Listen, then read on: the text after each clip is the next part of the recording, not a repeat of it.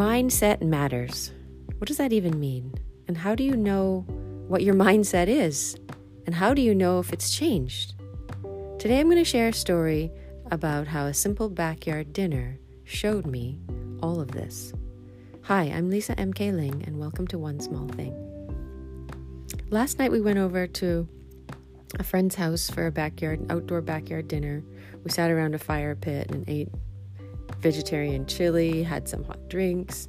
We had a great time sharing stories, and as I listened to my kids share stories, my husband wasn't there, he couldn't make it, he's out of town.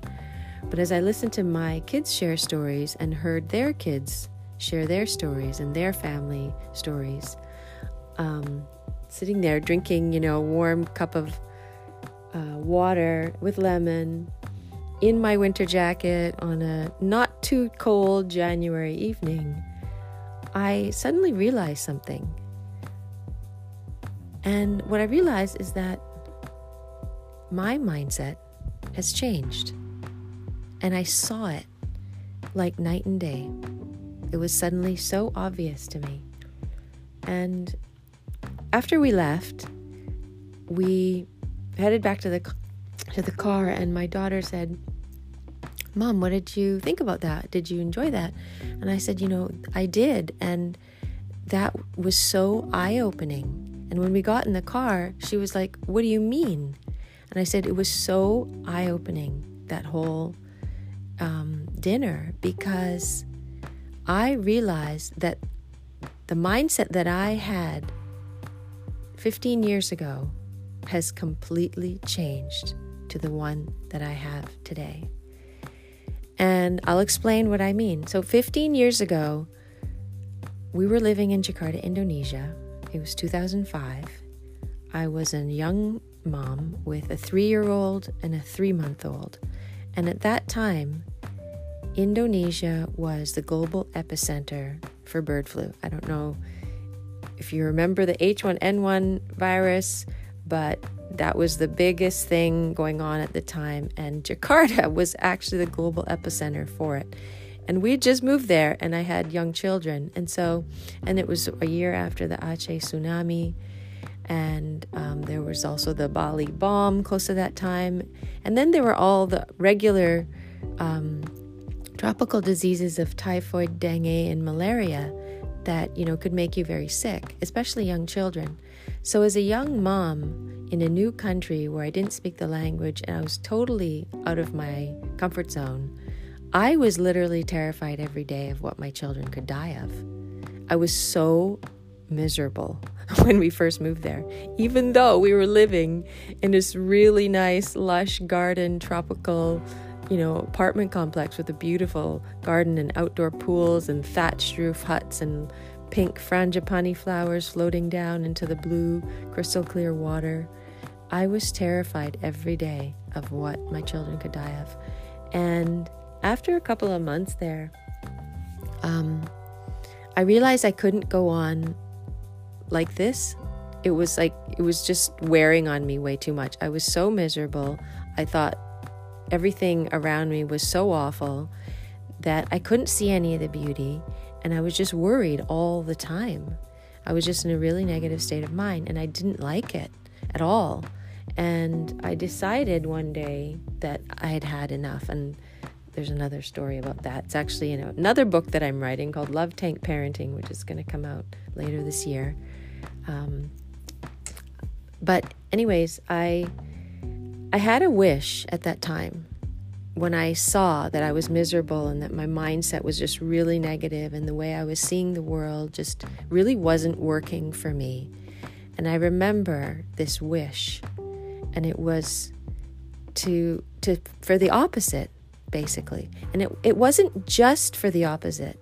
It wasn't just to think positively. It wasn't just to think in a way that could allow me to see the beauty. I wanted that to be my normal. I didn't want to have to struggle. I wanted that mindset to become not a struggle or an effort, but I wanted it to become so ingrained in me that it became normal. and became effortless.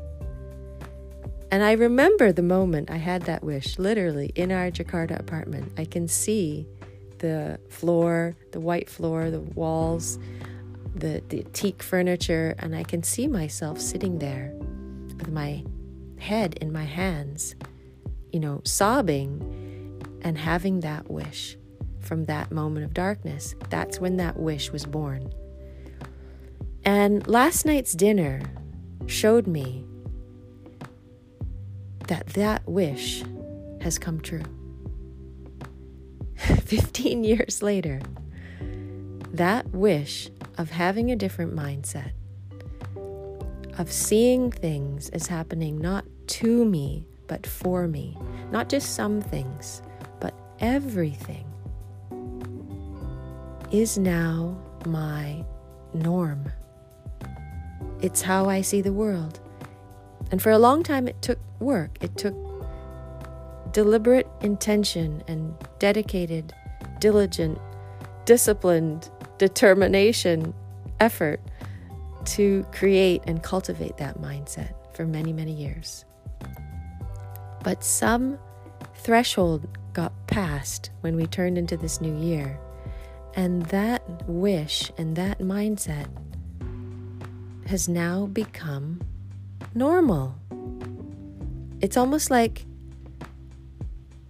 a new track got laid down in my brain the moment I wanted to think different thoughts. And then the more I thought those kind of thoughts, things are not happening to me. I'm not a victim here. I'm a powerful creator. And I took charge, and I would ask myself, when something is happening that I don't like, what do you want to do about it, Lisa? Instead of just wallowing in self-pity. And believe me, I've wallowed in self-pity enough. But I got tired of it, and I decided to do something about it. And it took many, many years of switching between those two tracks before the new track was strong enough that the train of my mind just started running more and more and more on that new track. Until now, it's reached the point where the other track has disappeared. And it actually feels weird to think that something is happening to me and that I don't have any say in it or control over it. And I don't mean that I have control over everything in the world. I don't. But I have control over how I respond to it. Always. Always, always, always, without exception. No matter what that thing is. Even in the most controlling of situations, I always can decide how I respond to something internally. And I told a story earlier, in an earlier episode, of Elie Wiesel, who was a Holocaust survivor, who showed me this. Because even in his most controlling of situations that I could possibly imagine on planet Earth, he decided he would see himself as human. And that's how he survived, and that's how he maintained his humanity and his heart, and he came out a whole person. And he shared that wisdom with the world to make the world a more compassionate place.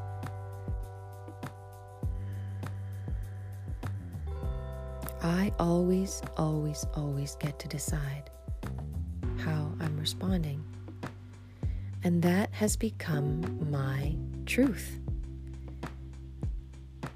It's normal for me to think that now. It doesn't take effort. It doesn't take work.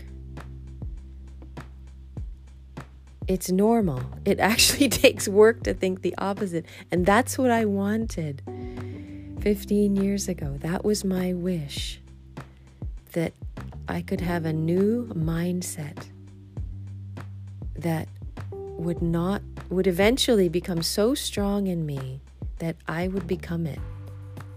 And it would become normal, and it wouldn't take work and effort to think like that. Because in the beginning, it took a lot of work and took a lot of effort. And it felt like something very difficult to change my mindset. but I stayed with it. Little tiny things I did every single day because that wish came from my heart in a very deep and dark moment, and it was very strong.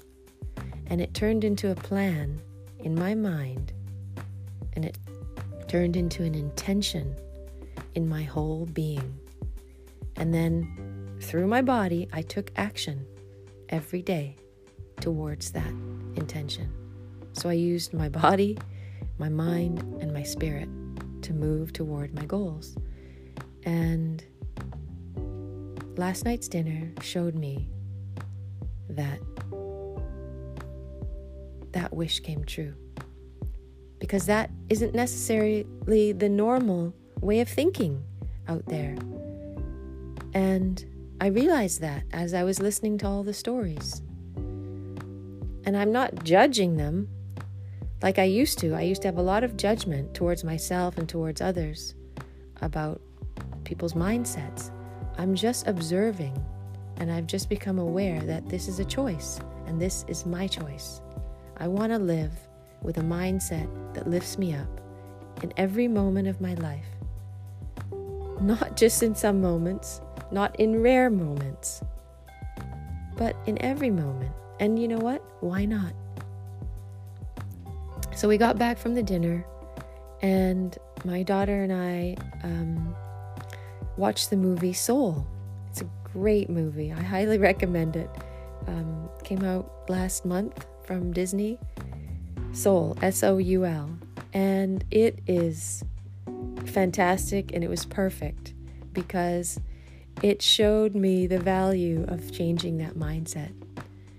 Changing your mindset from things happening to you to things happening for you, and always being able to see that everything is happening for a reason and has something in it for you. Whether you see it or not, there's something in it for you, something to grow, something to learn, something to build, something to change. It allows you to experience the joy of life, and that's what the whole movie Soul was about. The joy, the simple joy of life. And this change starts from within. In order to sustain it, in order to make it last for a lifetime, it has to be embedded in you. It's not enough for things to just happen on the outside and fall in your lap. Yes, you can enjoy change for a short time, but you will always revert back to old ways unless those changes become part of you, inside of you. And so sustainable, lasting change, to experience and live the joy of life, the soul joy, is not something that happens from the outside in, but from the inside out. And that is why mindset is so important.